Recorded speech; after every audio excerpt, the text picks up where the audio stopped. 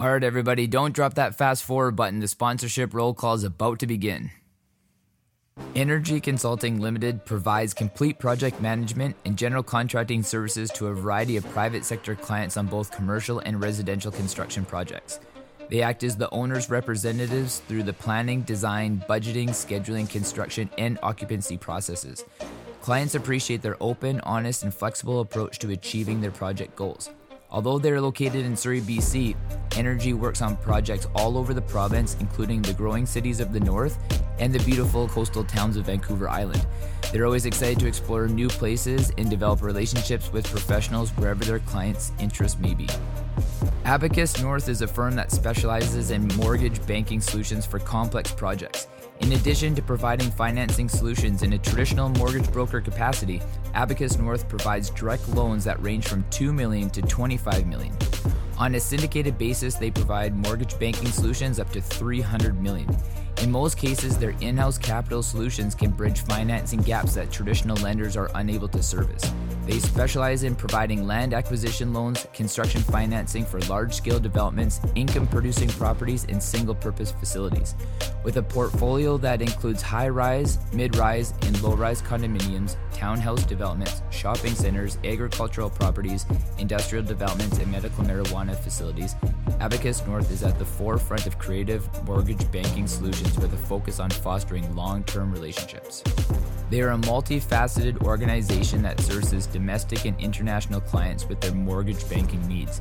Complex financing solutions require analytical thinking well beyond a typical mortgage broker relationship.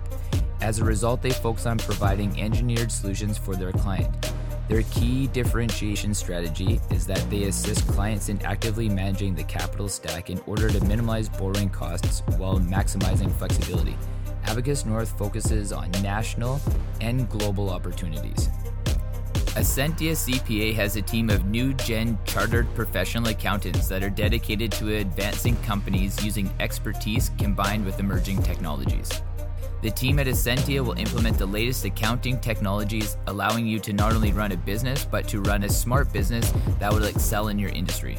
Their focus is to provide growth-centric, value-added, and timely accounting services for businesses as well as individuals across Canada. Unlike standard accounting firms, by embracing cloud-based software, the team at Ascentia will provide you with real-time accounting information on a secure platform that is accessible anywhere at any time, allowing you to make better informed decisions and gain more controlled overview of your financial data. The reliability and expertise you will experience with the professionals at Ascentia will assist you in the preparation of corporate and personal tax returns, financial statements, bookkeeping, government filings, tax and estate planning, as well as business advisory services. For more information on the advantages of online accounting and to book a complimentary meeting online, be sure to visit ascentiacpa.ca. We are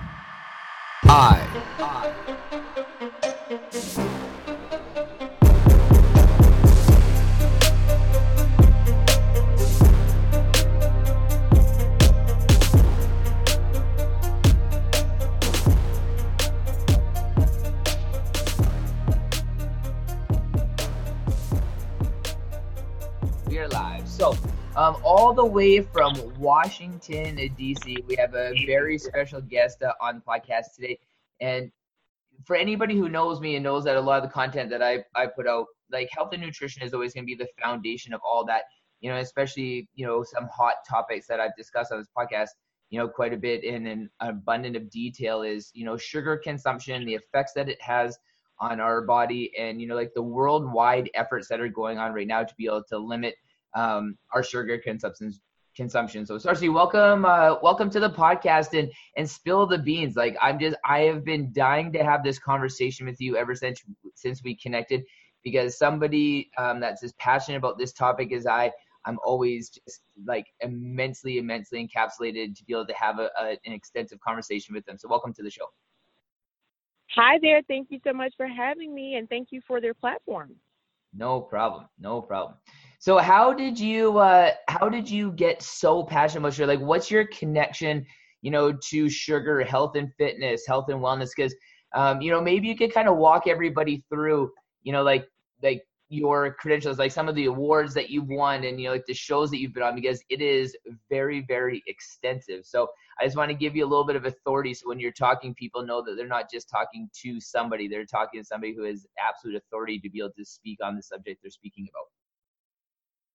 Absolutely. Well, first off, I was a product of what would be called systemic oppression. Growing up in Washington, D.C., I grew up in what would have been considered a red line community under poverty lines.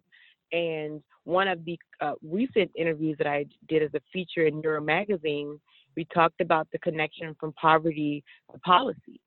And we walked through my community where we talked about the health implications of having a sugary-based corner store in every other corner, and our grocery stores lacking the resources that was needed to really properly provide the proper nutrition that young folks and families would need to thrive on. Mm-hmm. And so, growing up in those conditions, you start to wonder, how come grocery stores in other parts of the city are better than ours? Or how come we have more a liquor store and convenience store with only really sugar-based drink options in our stores, unlike in wealthier communities?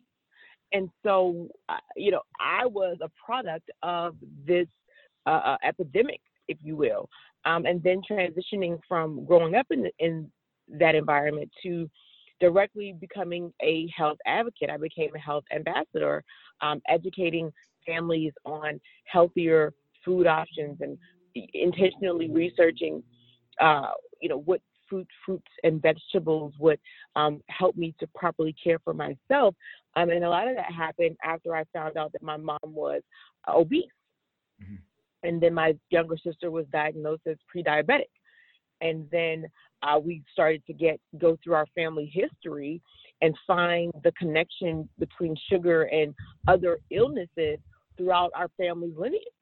And so I know that it's not just my family. I know there's many other families that are growing up in poverty-stricken communities with limited resources and limited access. And so when you know better, you have an obligation to speak out against it and to do better. See, and I think you make sorry to jump in there real quick. I just think you make an extremely valid point that a lot of people overlook that, in lower socioeconomic backgrounds or poverty-stricken communities, like we deem that these foods are cheaper, so that these are the reasons why they're supplied in abundance. But my argument to that continually is anything's going to be cheap if we want to be able to make it cheap and affordable for people to be able to consume. There you go.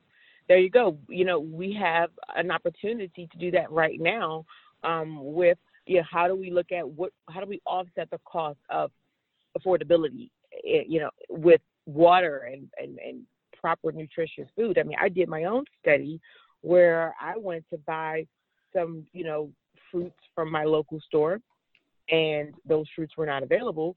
And then the fruits that were available, I ended up finding out they were of lower cost and higher quality than in wealthier communities than in my community.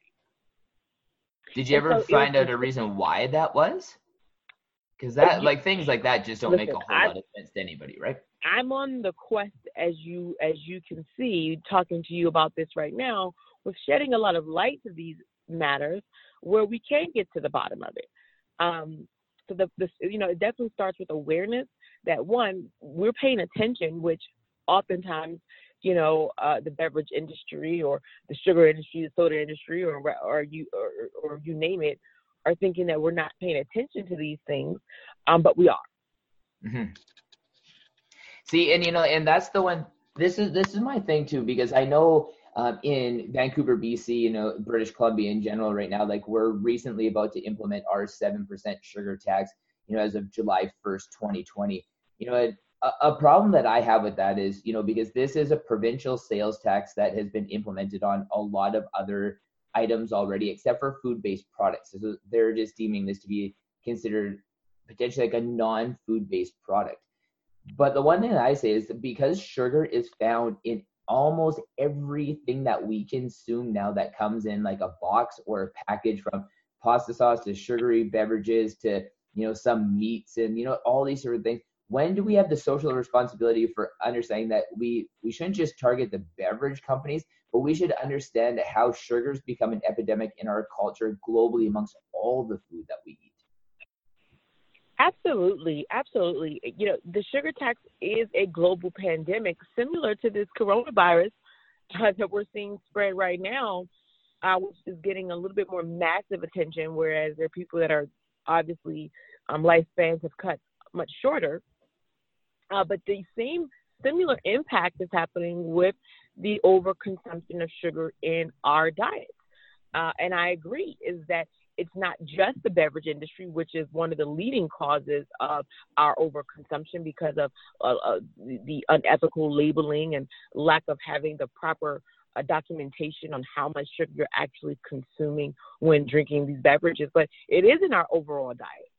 And so what does that look like when the sugar tax was able to have a national and an international impact?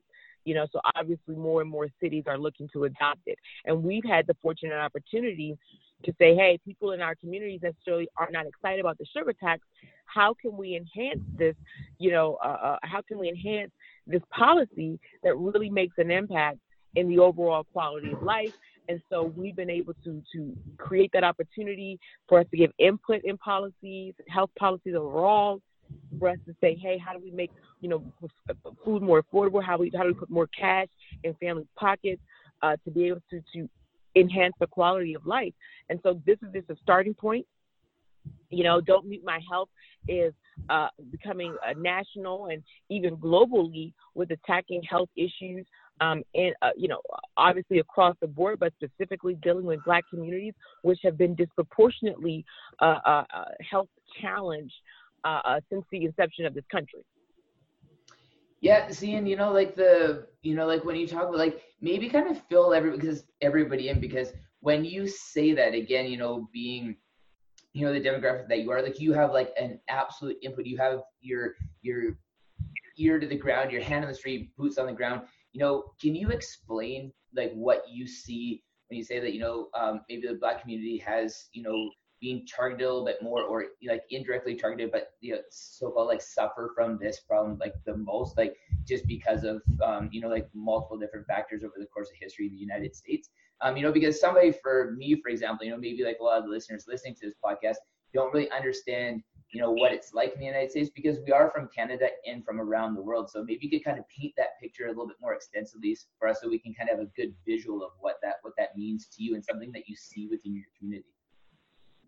Well, I'm so glad that you asked that question. Obviously 1600 years ago, year 1600 was the year that the slave trade began in the United States, which obviously were natives living here already. And the sugar trade was the absolute first commodity that Black people were traded to harvest. It began with the sugar trade in the United States, and obviously in other colonies where slave trades and throughout the diaspora, where other slaves were taken to help harvest and grow entire nations. And it just so happens that here in the United States, sugar was the first commodity. And so you look at sugar being the reason behind the slave trade and the reason behind many Africans being taken away from their native land and brought to foreign countries like America to grow and create crop and build civilization, being the very substance that's now overly saturated in our communities. So I say 401 years later, we are still slaves to the sugar trade. Wow, what an interesting connection that is, because that is the honest truth. I don't think that anybody can really argue that, but how many people actually draw that connection? Something that people were displaced from their homeland, put on slave ships, brought over to America to be able to harvest this, and now arguably probably are feeling the most health impacts from this. The uncanny irony behind that is just incredible. I personally have never even thought of making that connection before, but it is the truth. Absolutely. It's something that it took me a little bit of time to really fully grasp the conditions that Black people and my people have been exposed to, because a lot of it, I look at high crime rate, we look at drug abuse and substance abuse, and we look at domestic violence in households, and we look at absent fathers. I mean, you name the condition, we learn the trait and behavior from somewhere. And these are the traits and the behaviors of the American way that was not necessarily televised during the time of our inception, during the time of us being kind of neutralized into this country. And so you'll go ahead. Sorry.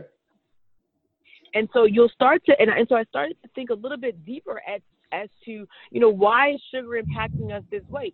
We're working with the American Heart Association with Your Brain on Sugar, looking at the implications of why and how young people are not able to function in the classroom, where we have high cases of ADHD, attention deficit disorder. We have high cases of students just not being able to fully function. And what does that look like? A lot of them are just eating sugar for breakfast, lunch, and dinner, even in our agricultural system that's providing the breakfast and the lunch in the classroom. See, and sorry to cut you off. I feel like you make an extremely valid point there about like the overconsumption of sugar with our children. And like we were talking about before with like the coronavirus, when you overconsume the sugar, then you have higher amounts of like candida in the body. You probably have some SIBO, the small intestinal bacterial overgrowth. You probably have a disrupted microgut flora, which like all these things are going to attack your immune system. So with your immune system being so compromised from your diet and what's going on in your body internally, then you throw something like the coronavirus. Would all of these younger, more vulnerable populations, if we're just talking about today's youth, would they be as susceptible to getting something like the coronavirus if they were eating healthy and they were getting the nutritious food that they're supposed to be getting and they should have the absolute right to have access to? Absolutely. And priority, and then you look at still being targets to soda ads, whereas beverage companies are pretending that Black people are immune to this pandemic and all you have to do is drink the soda. And people are going to go and purchase soda, whereas it's causing underlying implications in order to think that consuming this product is going to help prevent exposure to another pandemic, another virus, which is completely absurd. And we're still being targeted. And even when you look at the messaging in the advertisement alone, I mean, billions of dollars being spent in advertisement and targeted in Black communities. Well, and let's face it, because a lot of these companies are leveraging Black athletes to be able to promote products. So like, where I would idolize any athlete of any demographic because I'm very athletic myself, but I could see how there'd be a greater connection to like a young Black man idolizing somebody like LeBron James if they're holding a Coca-Cola. So like I can see your point where a lot of these people or a lot of these athletes that are sponsored by these companies or have influence around these companies, like there definitely is direct correlations, with where, Black people are being targeted probably to a greater degree than like what white people are or Hispanic people or anybody of any other demographic. Absolutely. And these are the claims that we are, even to this current election process, the claims as to the severity and the need in the 2020 election to have a Black agenda around Black health, around Black economics, and obviously other people are impacted by this. But right now we're looking at the most severe implications of, health and policy, health economics and education, and why children are not being able to function, and, public safety, and the number of children that have been put in red line communities and put in with poor health conditions are now lashing out at each other, obviously, because they're the closest. And the homicide rate continues to increase. And so we've made the connection all the way around the spectrum to how we behave in our society today and why we must confront these issues head on, discuss them head on, and really work to create solutions around them.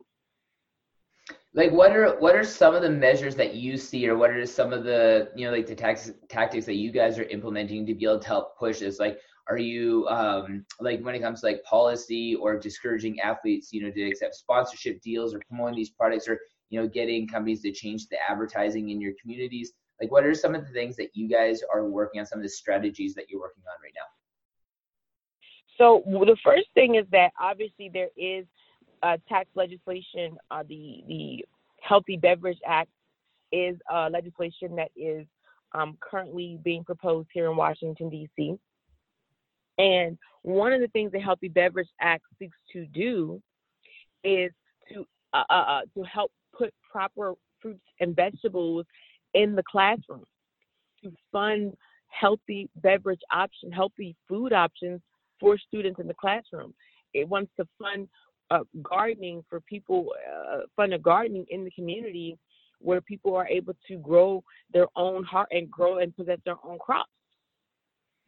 So we're wanting to, there's a number of things with that part. And so we're looking to see, well, how do we put more money of those dollars back into families' pockets to increase the income that they're already receiving? As you know, our current administration is seeking to reduce the food assistance program in these poor communities. See, and so that's where, on top. sorry, and that's where Michelle Obama was such a strong ally, because her dedication to be able to changing food awareness to parents and to children was like uncanny. Like, she was doing an absolutely incredible job, and I don't think a lot of people know how hard she was pushing the agenda of bringing healthy food options, fresh gardening, and gardening related techniques to children in schools, not only in like the DC area but just around the country in general. Like, do you feel that when Michelle and Barack left office that some of that was lost, or like, where do you kind of feel as though, like you said, the current administration is like receding the funding, but do you feel like there's still like an awareness around educating families and children about making healthier food options with the current administration, just in case if they do get in again? So that's what we're here to do while we're having this conversation. We are very much so pushing what's called the Black Agenda. We have a Black Agenda document that's circulating throughout both political parties. We have a Black Agenda campaign debate, the Black debate, that's happening on March 30th. We are really targeting these specific issues around Black health in order to enhance the quality of life. And so, yes, a lot of the conversations did stop happening after Michelle Obama left. And so we're now organizing grassroots to build a momentum to get these conversations happening on a national platform. And you kind of brought something up that usually is where things like this get lost. So, maybe could you outline some of the either acceptance or to the counter of what you got about going cross parties with this, like, Republican or Democratic? Are you guys receiving really positive feedback from both, something that neither party is going to stand against, or do you get a little bit of pushback more from one than the other? Well, there's always going to be pushback until people are willing to actually look at the numbers to help make it make sense. The most receptive, I must say, we've received is from the Biden campaign. Joe Biden's campaign was most receptive of all the other organizations to reviewing and looking at the numbers to try to make them make sense. And I think that we're going to continue to push the needle on that. I think by the time we get around to the debate on the 30th, that we'll have some interesting responses coming from both sides. Oh, that must be really encouraging, like just seeing a little bit of light on the end of the tunnel where like both political parties can, join onto this ship and really push this agenda, because that's what it needs, is some unity amongst parties. So it's something that there's a coalition force just in government to be able to want to create health. Because have you heard of any of the statistics? Like, if the healthcare keeps going the way it's going in the States, by 2040, almost 100% of the American federal budget will be spent on healthcare related costs. Now, is that something that's kind of fake news that's out there? Is that real? Like, have you heard of anything like that? So there is a lot of information. I mean, there's a lot of conversations around the healthcare, not specifically dealing with the issues around diabetes, which is why this conversation is important, not specifically dealing with all of the health challenges that overconsumption of sugar is creating, mental health, from everything from mental health and energy and depression. So that, it's happening around this. And so really it's such a massive level, is that folks are having a difficult time making that connection, and then now going to go review and research the data. And I'm going to share something with you that one of our researchers did find in this connection to it's a U.S. sugary analysis. It's by John C. Bain and Amani El-Obeid. It is dealing with the agriculture policy in disarray, reforming the farm. And just a summary, it says, we review the key features of the U.S. sugar program and its welfare, trade, and world price implications. The program is a protectionist policy which increases the domestic price of sugar above the corresponding world price. It restricts imports of raw and refined sugar, depresses world sugar prices, and substantially changes the mix of sweeteners used in processed foods. Domestic markets are distorted. Sugar users are effectively taxed by the program, and sugar producers are subsidized by it. So we're protecting the producers of the sugar, which is where the tax, the tax burden should be held on. And then it says the welfare transfer to sugar growers and processors is quite large in the aggregate, hovering around $1.2 billion. And this is as losses in households are diffused around about $10 per person each year, but largely for the population as a whole, the range of 2.4 to 4 billion in net welfare losses are smaller and are in order of this 0.1 billion. So these are just gains. These are just looking at worldwide how much consumers are overtaxed on the product and the implications and the impact of the product already. Do you follow what I'm saying? Yep, absolutely. And like the astonishing part behind this is then you look at the flip side of that. If we're creating like programs for like subsidies to be able to like fund back, but again, like that doesn't look at anything to do with like the actual taxation on the healthcare system. For like you said, like there's arguably probably a pretty steep top 10 list. That all range probably from about like the $8,000 per year to $15,000 per year, what it costs for healthcare coverage and healthcare taxation, on the healthcare system. Like where we're giving money back to sugar companies, what about giving money back to this system, that has to like actually help all of these people once they experience the negative, aspects of over consuming sugar, like things like diabetes and heart disease and obesity and potential blindness and loss of limbs, and like the list just goes on and on and on. And I find that to be the hardest part about why people are so resistant to wanting to be able to tax the sugar industry to be able to help fund the healthcare costs, because we're all funding the healthcare costs and we're not getting the kickbacks like what the sugar industry is. Yeah, and that's one of the things that the Healthy Beverage Act is seeking to do, is to take those dollars and put them right back into impacted communities. And so, we've been monitoring this process closely and looking to gain feedback from more community stakeholders on how do we make sure that we enhance the bill and that tracking the dollar to make sure we're meeting the bottom line. How long have you guys been working on this project for? I became aware of this initiative in October, specifically, but around the health overall issues for the last year and a half. Who was kind of like the primary spearheader, like at the beginning, like who was the first person that kind of like laid this into conception and say like, hey, we need to make this a priority. We need to get this, bill in front of Congress. We need to be able to really push this agenda and open people's eyes. Is there a singular person, or is there a foundation of society that can push this? I think Black people across the world and across the country are sick of being the last and the least. I would say, in my community, I have been one of the people leading in the Black conversations, WEAC Radio, Kamon Freeman, the DC Greens. There's an organization who Don't Mute My Health, the Green Scheme. There's a great number of people that are focused directly in the health arena, but specifically making the correlations between the health implications and the history of Black people in this country. A lot of that pushing the needle has been done by my office and a lot of the organizers at WEAC Radio. And I want to thank people for really even though it's obviously a lot to consume, for taking the time to really look and consider the devastating impact and the historic implications. Mm-hmm. Can I ask you a pretty candid question, if you don't mind? And again, being in Canada, and especially in our isolated little bubble here in Vancouver, I say this just because of a few comments that you've made and just a lot of the stuff that I see on TV and in the news.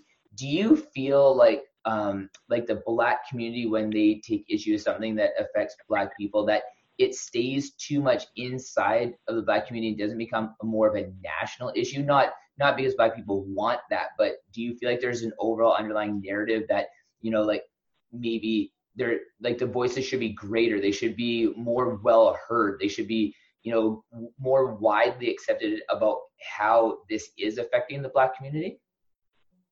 Absolutely. Platforms like yours, my Asian friends are taking a stand on our behalf. Now they're being attacked for being Asian, and maybe now see what that feels like a little bit because of this coronavirus.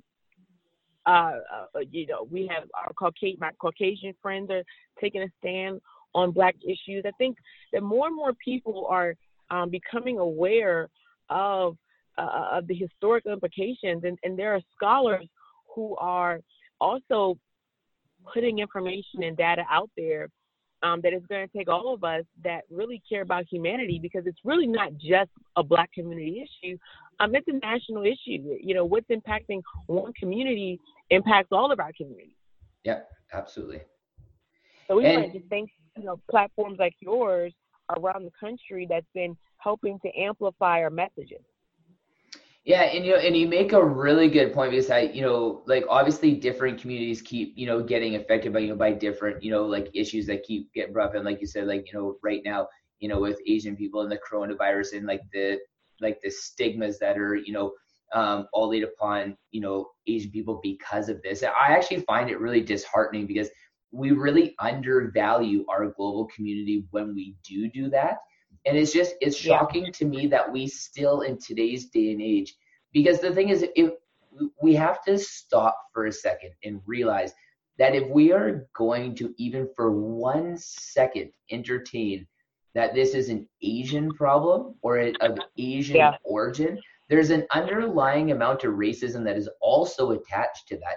Because again, we only have Asian people, Black people, white people, because we choose to look at the world like that. We choose not to be able to look at this is our global community's problem. Yeah, and exactly. That's what's interesting, is that every other disease, every other virus that you see surface seems to have some implications of race.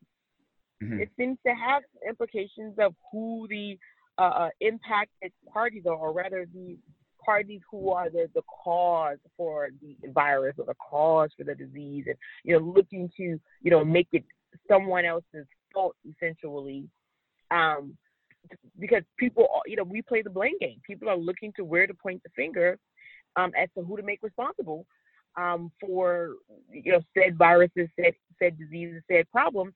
And something that Rihanna said, Rihanna is a global pop artist who really impacts and influences change. She said this is not about it being a Black people problem or a poor people problem. This isn't our problem. Mm-hmm. And I think when she made that statement, publicly, while as she was accepting a humanitarian award, I believe at the NAACP Awards, I think it resonated with a lot of people. And more conversations like that is what's going to change the narrative. It actually, it really is, because as you say that, and you could correct me if I'm wrong, but I don't think that I am, is, when we list all these things, when we had SARS and, avian flu and, now we have with the coronavirus and Ebola, I actually seen something what segued me into this narrative is a couple of days ago, I seen how every election cycle in the United States, there's always seems to be some global virus attached to it for the last 10 years. So you caught on to that too then, huh? Yeah. And then, but the one thing, as you were just speaking there, if we kind of just really dip into the unfortunate part about this is where's the white people problem? Where's whereas like the white people created like this virus, because we're like, it just seems like it's everybody else creating viruses except for white people. And I just when you said that, I just thought, I'm like, when was last time like an entire culture of white people got blamed for starting a virus? And they were like, we don't, like, white people don't like wash their hands, they're not super sanitary, like we could just as easily cause like a global outbreak as like any other culture or demographic in the world. But I don't think I've ever heard of that. And like, it seems to me extremely unrealistic that like every other demographic in the world could create a potential global pandemic except for white people. Like, that doesn't make any sense to me. Wow. And I wow. But like, I don't know. Like, do you agree with that, or do you not? Like, I actually don't know. To your point, to your point of me introducing you to the 401 years of sugar trade and still being slaves to that, I think this is the first time I've really considered it was being said historically that that disease was brought to America from colonizers. That was the original conversation around disease in the United States. And so since then, as it relates to viral issues like this that has obviously gone mainstream and got a mainstream media attention, no, I have not. It was the understanding of historians that disease heavily came from European descent, heavily came from those who colonized the Americas as the foundation and creation of this country. And so that was the stigma that I am aware of attached to Caucasian settlers. But since that kind of historic reference, in the more recent years of viral issues around elections, no, I have not. And I could be like, I could very easily, because I throw Western culture under the bus continually all the time, because I actually feel like that we've come off the wheels have come off the bus in Western culture in so many different ways. I pick on health and nutrition the most. But if I had to say that any specific race, not that I want to attach to a race, but if I had to generalize it, I would almost say that white people would be responsible for creating things like obesity and diabetes and heart disease, specifically because when you look at like a lot of the plantations, were owned by white people. All the lobbying has been done like on behalf of typically like white owners historically and even now.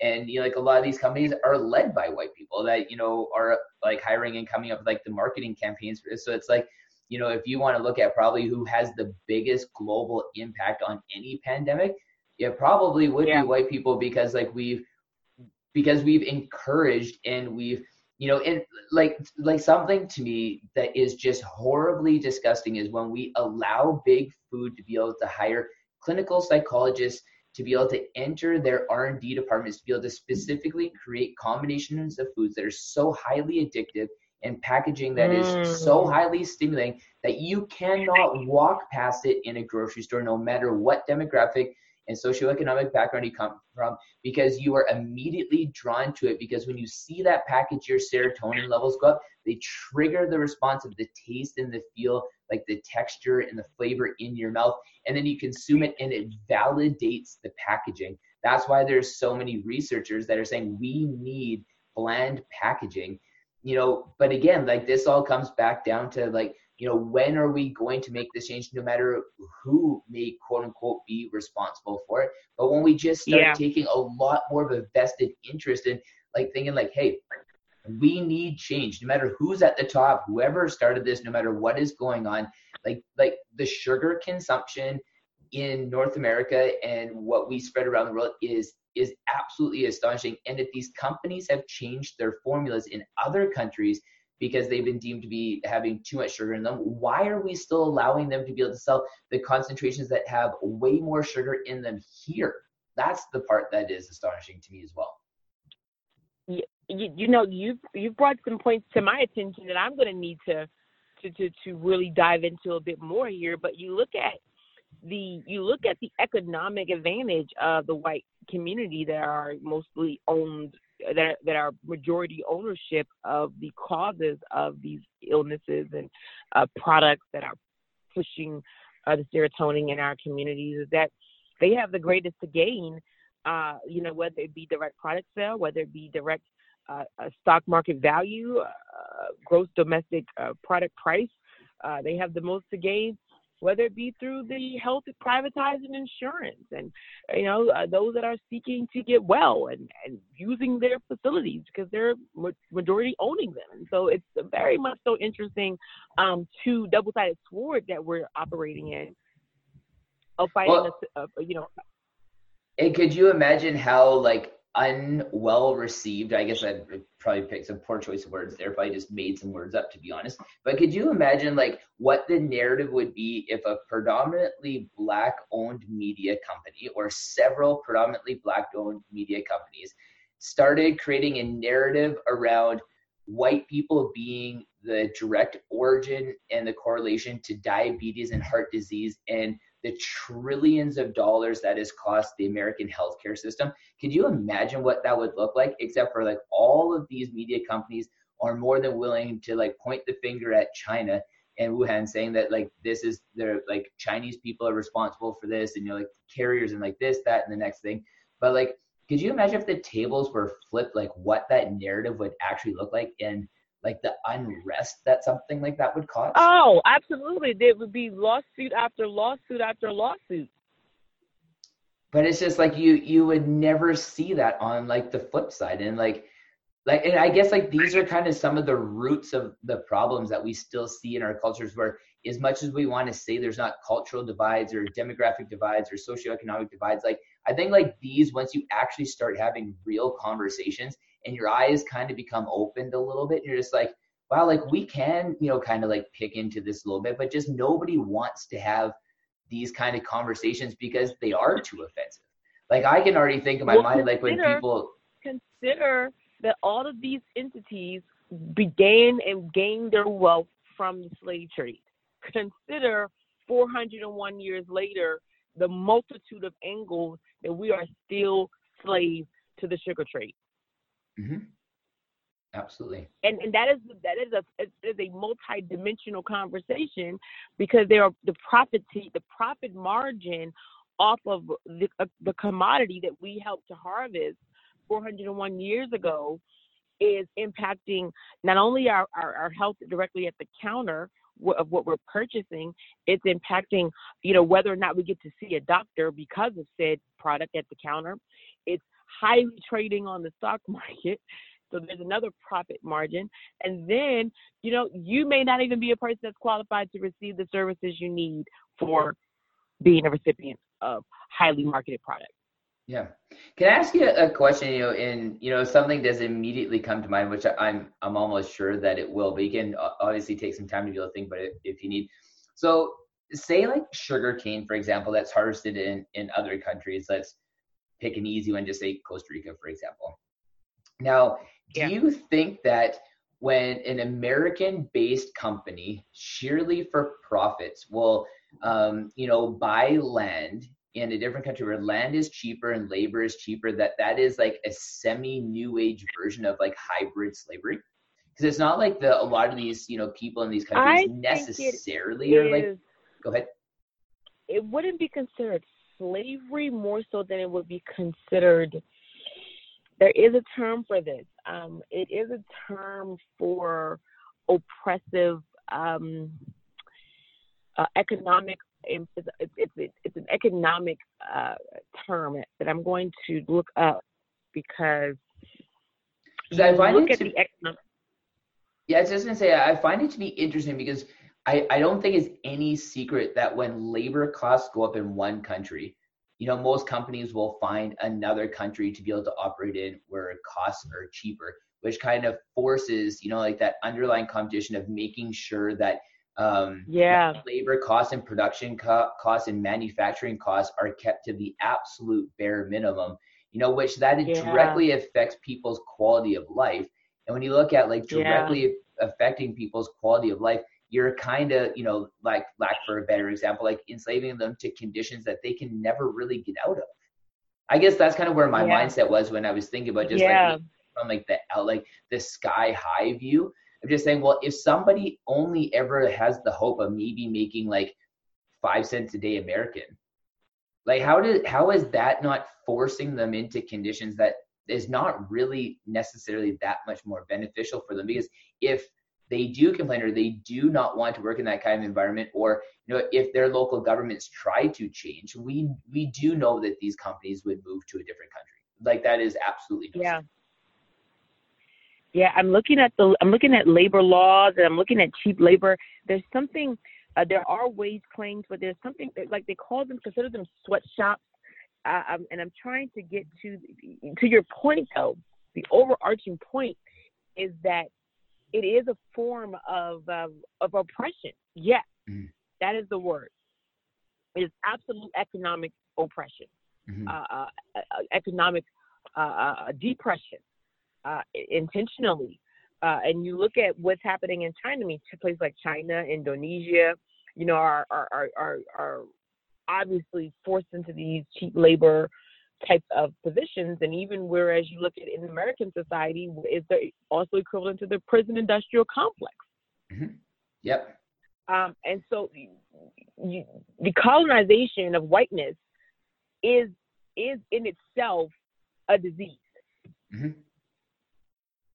Yeah, and you really look at it like, and you brought like two really good points there, but like one, being like the American, prison industrial complex, about like, if you look at like what some of this stuff, well, pretty much the only things they really serve in prison are a lot of these like high sugary, like calorie dense foods by way of sugar.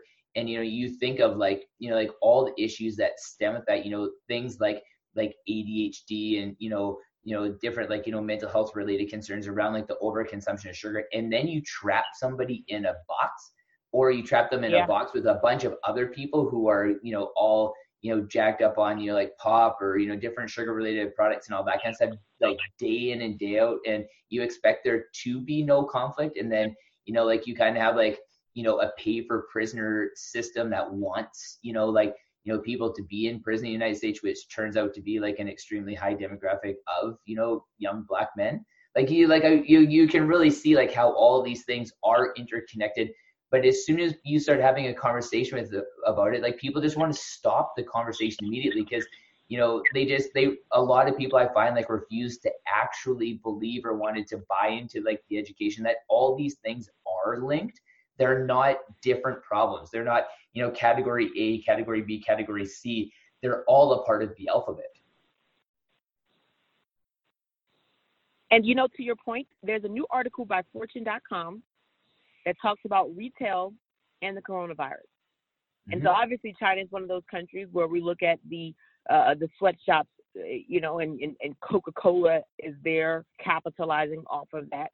It says coronavirus in all caps is affecting everything, even Diet Coke. Look at us coming back full circle again here. Yeah. Coca-Cola warns of possible sweetener shortages for beverages included Diet Coke, Powerade, and Powerade. Its COVID-19 outbreak drags on. This is by Chris Morris, and it was published March 3rd, 2020 this year. People are already hoarding masks, hand sanitizers, and canned goods because of the virus outbreak, the coronavirus outbreak. Could Diet Coke be next?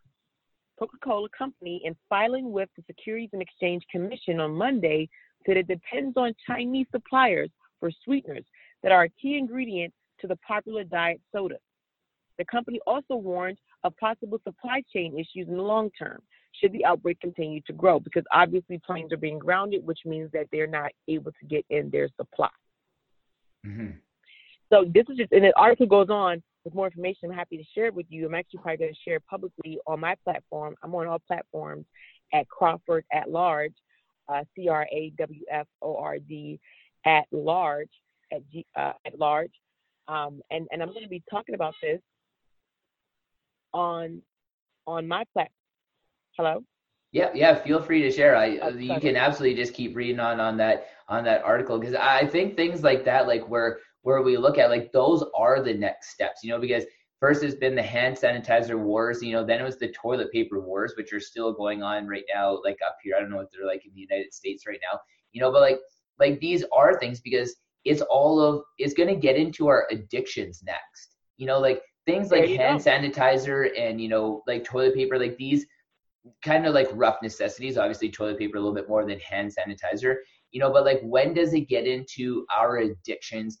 Like, well, when we look at it, like you said, like Diet Coke and all these products and stuff like that are getting a lot of their stuff from China. Now, are people thinking about that when they drink their Diet Coke or when they get their Coke or any of their products, that like, hey, I could get the coronavirus from this because the raw materials in this pot right now are from China? But people will want to, if they see, and like I say this with absolute disgust, but like when people see, potentially somebody who might be Chinese, who's not even Chinese, who might just be, is just a normal, regular everyday person, but might walk a little bit slightly over to the side or walk across the street or, like do these things that are just like unnatural, awful behavior, but they'll go right up to the shelf and nurse their addiction by grabbing their Diet Coke and consuming that, because it's the miseducation, because they refuse to believe that there's a connection to their Diet Coke, but they can see the person who should look just like them to them, but may walk a few feet over from them. Absolutely. And I'll just read the very next line. It talks about the key ingredient is called sucralose. Am I pronouncing this correctly? Sucralose? Sucralose, yes. And it's used in everything from Diet Coke to Powerade to Dasani flavored water. Get that? Mm-hmm. Coke says it's implementing procedures to procure the ingredient from other sources and does not foresee a short-term impact, but said it could experience tighter supplies in the long term. As a result of the outbreak of the novel coronavirus, our suppliers in China have experienced some delays in the production and the export of these ingredients. The company said in its filing, we have initiated contingency supply plans and do not foresee a short-term impact due to these delays. However, we may see tighter supplies of some of these ingredients in the long term should production or export operations in China deteriorate. But here's what's so telling in this article is that they're even putting sugar in the water. Yeah.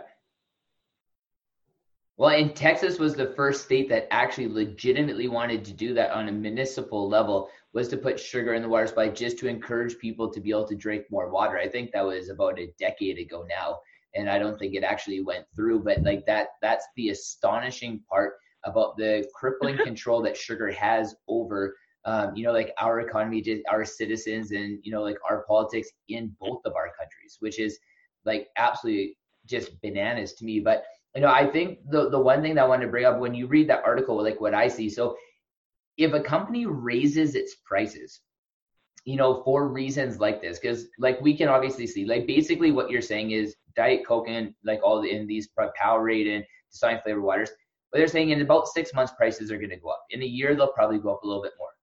But when people see that impact, they're not really going to complain. They're like, oh, like my Diet Coke gone up this. They might complain a little bit. However, if somebody said we're going to put a 20% tax on this sugary drink because we want to help pay for healthcare, you're like, oh, okay, no, that's totally like that. People get so upset. There you go. Because guess what? They are doing it anyway. They're increasing the price themselves without there being an opportunity to redirect those funds.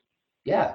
And, and like what is wrong with us when we perceive these situations? Like a company wants to increase its profits or stabilize its profits, so they raise its price.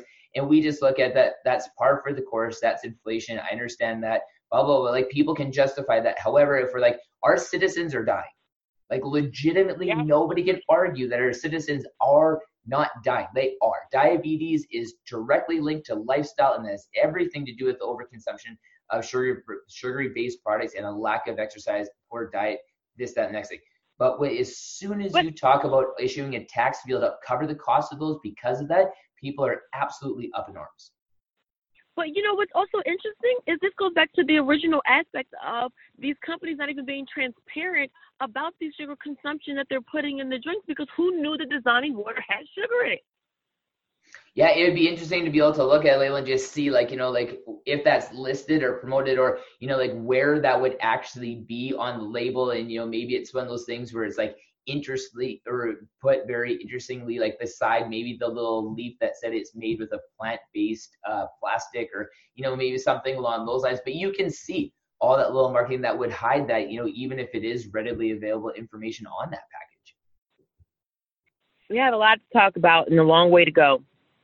Yeah, and really when it comes down to me, like what I look at, like where you said, like the transparency, even when there's transparency, even when there's people like you who's willing to say, I want to be able to, partake on a national voice. I want to be able to create a national platform. I am going to get people to join a coalition force to be able to get this message out there. How much resistance do you feel, and how much does that shock you if you do feel resistance by it? So the resistance oftentimes comes from the education around said subject, because at face value, it looks like a poverty tax. At face value, it looks like we're penalizing people for living in poor and Black communities. But the reality of it is that these are increases in prices and taxes that these entities are slowly waking up on their own, that we have no control over unless we demand a tax on it. And, like, do we feel like that there's a little bit of governmental responsibility that, obviously these sugar companies have lobbied the government to be able to keep things in the status quo alive? Like in our government is supposed to represent us in our best interest, but like if our citizens are dying by the thousands, each year from, like conditions like diabetes, but then we want to over publicize the coronavirus, but forget that just diabetes alone kills thousands of people in America every single year, which doesn't seem to be a global pandemic or just to receive the national attention. Talked about it all. Yeah, like, like where's the responsibility of our government to actually stand up to Big Food and say, I love your money, but, we have to start taking our citizens, into consideration, because at the end of the day, no matter how much money Big Food is giving the government, the citizens give them more. It really I think that this is the government's opportunity to say, one, there's two parts to this, is that there are your citizens who feel that government is, big government has their hands in too much already. Mm-hmm. But then there's a reality that there's a responsibility the government has to protect its citizens, which, as you can see by the fact that we've allowed so much overconsumption and overlooked so much of the reality of these implications, is that they really have not done their due diligence. So I think that we're gonna have to force the hand by continuing to have these conversations. Yeah. Who do you think, like political party, whether Republicans or Democrats, like who do you think has the stronger platform for health and wellness, which would obviously incorporate like sugar and sugar related products and possible sugar taxes? Like who do you think, just with your being in Washington D.C. and kind of hearing a little bit more of the narrative, like which political platform has like the citizens' health and wellness of greater concern? That would be the Democratic Party at this present time, for sure. They seem to be more concerned with global health care and understanding the need for coverage based on, many families being denied. And they are the party that I would say is the most inclined to ensure that universal health care and health coverage, because they are two different things, unfortunately, is prevalent in the debate around healthcare. So, they get the credit for that. But it's also, a lot to be said about, what is that? There's also a difference in what does that look like among the party itself. So then there's the concern, then understanding the need in both parties, and then there's a difference in opinion as to how it needs to be executed. Mm-hmm. Yeah. What do you think? Do you believe, because I think it was, what's his name? Andrew Yang? Is that his name? Andrew Yang? That was running for in one of his primary, thrust for presidency was the universal basic income, I believe. Do you think that something along the lines of a universal basic income would help allow people to be able to live healthier, active lives? Or do you think that people are a creature of habit? It's tough to teach an old dog new tricks, and it would just be a little bit more of the same problem? I think Andrew Yang had an incredible plan that needs to be carefully reviewed and considered, and obviously pulled out the pieces that make the most sense. I think that we're living in a time where we must look at all of the policy options and take out what's robust in all of them. Because if any one of us had all of the solutions, then perhaps we would not be in the conditions that we're in. So I think that we have to be willing to share ideas, and we have to be willing to adopt ideas. Like Elizabeth Warren had great policy ideas. I think, she would have been an incredible candidate for the incredible president and leader for the American people. But unfortunately, America didn't see it that way. But we still must review and adopt a lot of what they put out there in their policy platforms, or else we're going to get the short end of the stick continuously. Yeah, and it's like, do you think that like we are starting to, and by we, I guess I should say, Americans are getting to kind of a place because, there's going to be so many widespread issues, and, you can really land on, kind of like either side. Some things, you might be a little bit more Republican about, and some things you might be a little bit more Democratic about, that there needs to be kind of like a change of the way like government is run so that it can actually represent the people in a lot better fashion.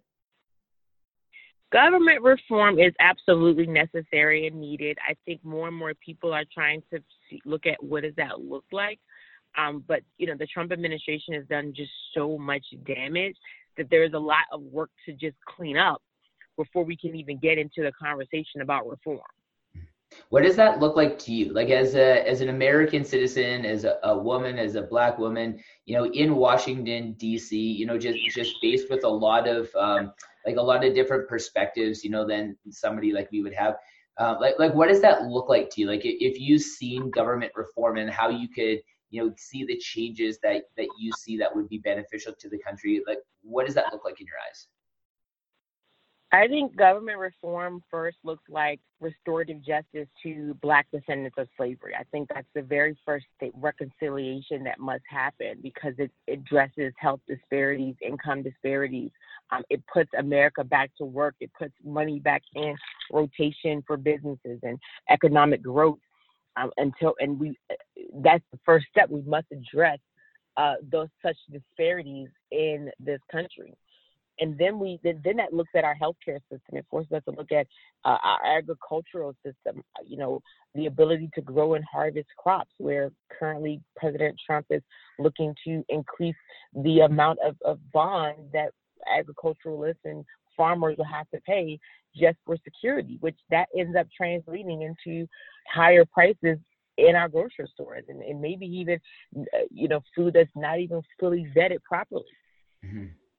So we're looking at starting in agriculture and health, and then we're looking at our health care system. And obviously, universal health care is necessary for the quality of life, for maintaining the quality of life and, enhancing our economic opportunities.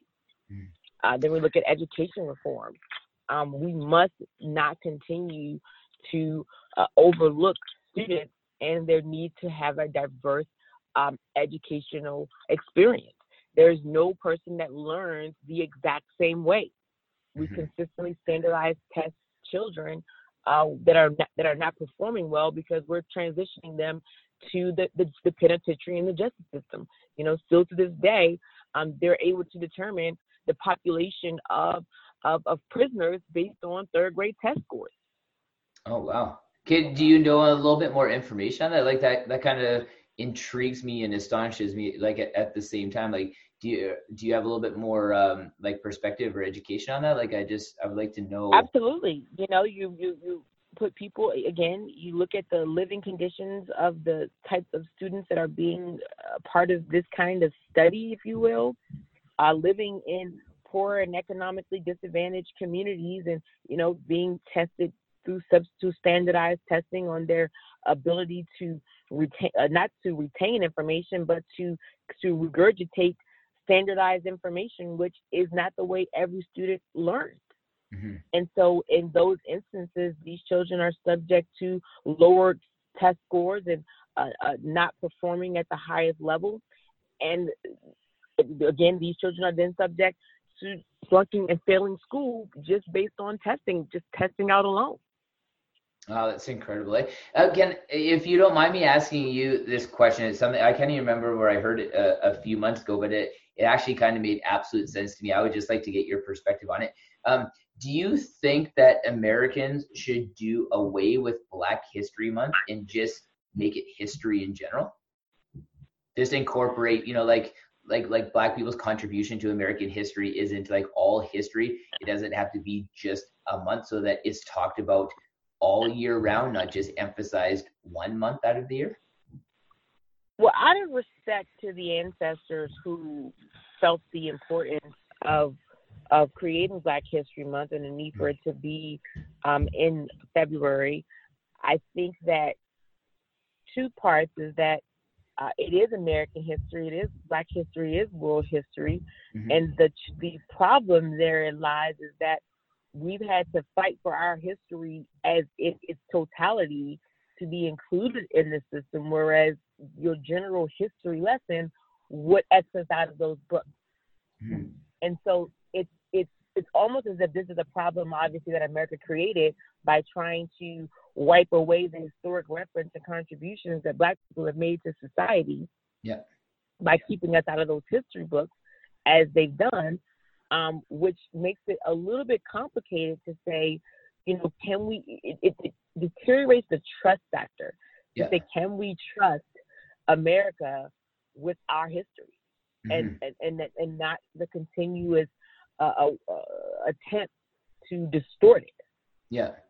Because I think our education and our history system does that in general, mostly by the way of only telling one side of the story. And I think our education system is notorious for that. Like only teaching like Canada's contribution, only teaching, America's contribution to, global conflicts and, different global issues, and only really teaching, like white contributions and stuff. Because like we know, like there's no denying that there's kind of a little bit of distortion that if you kind of look in most history books, it kind of seems like white people have kind of invented everything in the world. And like, I'm not proud of that. And that's why I like that there is a Black History Month, but I do see the benefit in having it is like, incorporating more, I think more Black it's worth inventors. having a powerful conversation about. I think that we can definitely see where the lack of trust lies.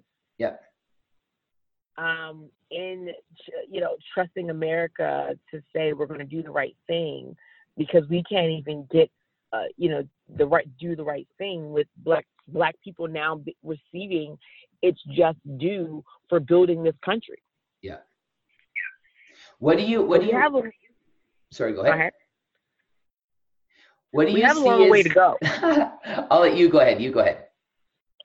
No, go ahead and ask your question, because I want to make sure that because I feel like you're going to ask what I'm referencing. Yeah, what I was going to say is, and again, like I really value people's perspective, and I think it gives a lot of other people food for thought when I ask people like what their definition is, or like what they see as like the vision, like for change, or like what you would think is like kind of like a preferred case scenario, specifically around, like Black people in America, Black history in America, like just, really that sense of like overarching inclusion, and like there being this now harmonious synergistic relationship amongst history and citizens, and just like from a national perspective in America. Like what does that look like to you, or what does that journey look like, or what does the end result look like to you? Well, if we just take a look at the reparations claims that have been paid out in this country, I think that we have again overlooked Black Americans in those claims. I'll give you some references really quickly on the entities that have received claims in America, rightfully so. Beginning in 1971, Alaska Natives received a $1 billion settlement plus 44 million acres. 1976, $2.3 million settlement to the Ottawas of Michigan. 1980, There were 81 million paid by U.S. government in settlement to the claimants of Oregon. In reparations, there was a settlement of 3.9 million paid settlement to 3 Mile Island nuclear plant radiation victims. In 1985, 105 million to the Sioux, South Dakota natives. Then you look at, again in 1985, 12.3 million to the Somalians of Florida, 31 million in 85 to the Chippewas of Wisconsin. 86, there was a $39 million 1939 treaty, the Idawas of Michigan. So this country has a history of oppressing people. And all of these people, all of these entities that this country has oppressed have received a sense of reparation settlement, except Black people in America, who have gone through, obviously, slavery started in 1600s, and then you look at from 1865, Jim Crow, land theft, convict leasing. There are still deeds to this day that says that Black people are not allowed to inherit the deed to the property. Well, and isn't that how the red zone terminology kind of came into existence in general that you alluded to earlier in our conversation? Like, weren't red zones considered to be like Black only neighborhoods where like Black people could buy houses because they weren't allowed to buy houses in white neighborhoods? It wasn't about buying the houses. They were just stricken to those communities to live there. And a lot of the conditions were very poor. So it wasn't even about ownership, because ownership was what we were blocked out of for many years. Yeah. The red line was just about, so we want, this is where we want to, put Black people in subsidized housing, but we're going to create opportunities for wealth and ownership in other areas and other parts of the city. And that's where white people were able to capitalize and build and pass down generational wealth through land ownership and home ownership that we were systemically shut out of. Yeah. And, as we've been talking, like, a lot of stuff just keeps flowing through my mind. And I apologize that we've kind of floated back and forth between like health and nutrition, sugar tax, and Black history. But I feel like I just have a lot of questions, and I hope you don't mind me asking that. Like, there's this famous operation that happened in World War II called Operation Paperclip, where they basically, Americans captured like a lot of these like Nazi scientists, and and they brought them over to America to be able to work on like different projects. Now, I don't think it's like any secret that a lot of cultures from around the world, like thousands of years ago, like went to Africa to be able to seek out education, from like people in Africa. Like, I find it to be like ironic now that we're having like all of like this in-depth conversation about Black history, that like, how did it go from like people around the world seeking, like people of Africa for education, to Americans bringing Black people over to America as slaves? Like, I don't know like the history behind that. I just don't really understand that. Seemingly that in history, Americans have searched the world to be able to find the best of the best to bring them over here to make America better. So I'm glad you referenced that, because going to Africa was really about the consumption of the resources, not just the history. Because remember, this is where the golds were. This is where all of the treasures were in Africa. You think about the pyramids, all the treasures in the pyramids in Egypt. It was about taking its natural resources and the natural resources that it harvested, in addition to the information. And so you'll find that historically, a lot of the pyramids were destroyed to also diminish that the fact that those were the native Egyptian were of African descent, right? Because it's in Africa. Yeah. But they had completely torn down the statues and torn down those figures to distort history. That goes back to our question on history and information, is that, history then becomes distorted when you're completely defacing stones that represented historic figures. Yeah.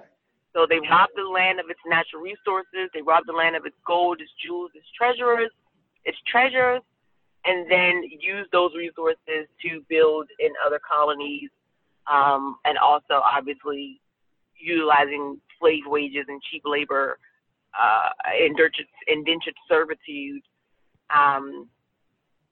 in said countries. And so this is a history. America has a history. Not even America, but colonizers have a history of this behavior,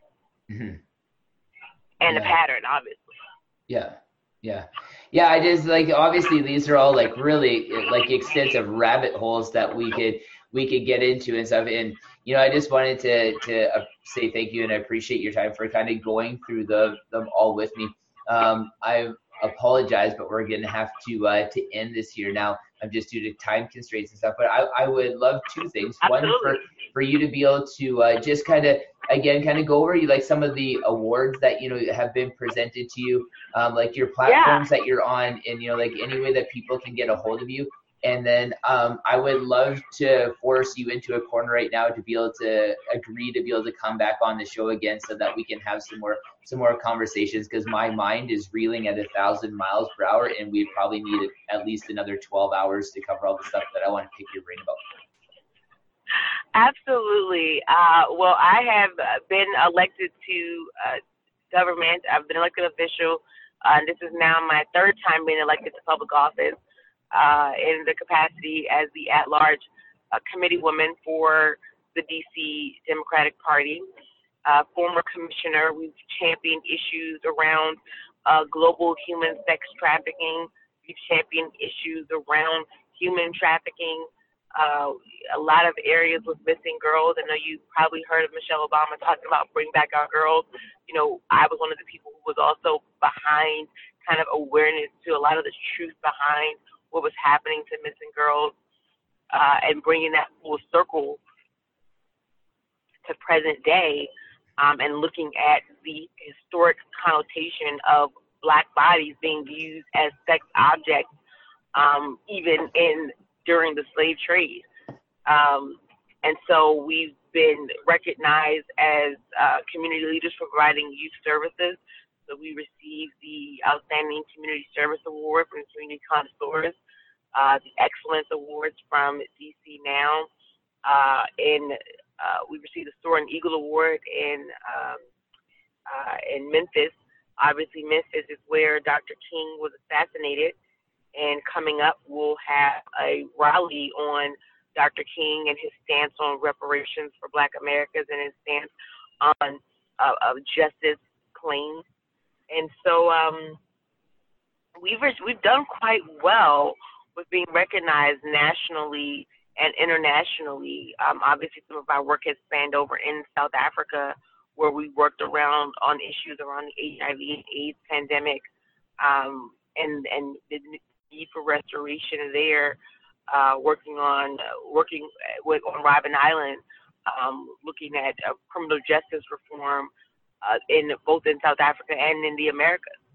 And so criminal justice reform is a heavily worked on topic, and education reform, obviously health justice, economic justice.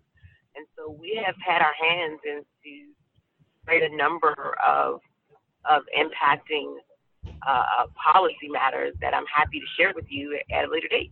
Yeah, awesome.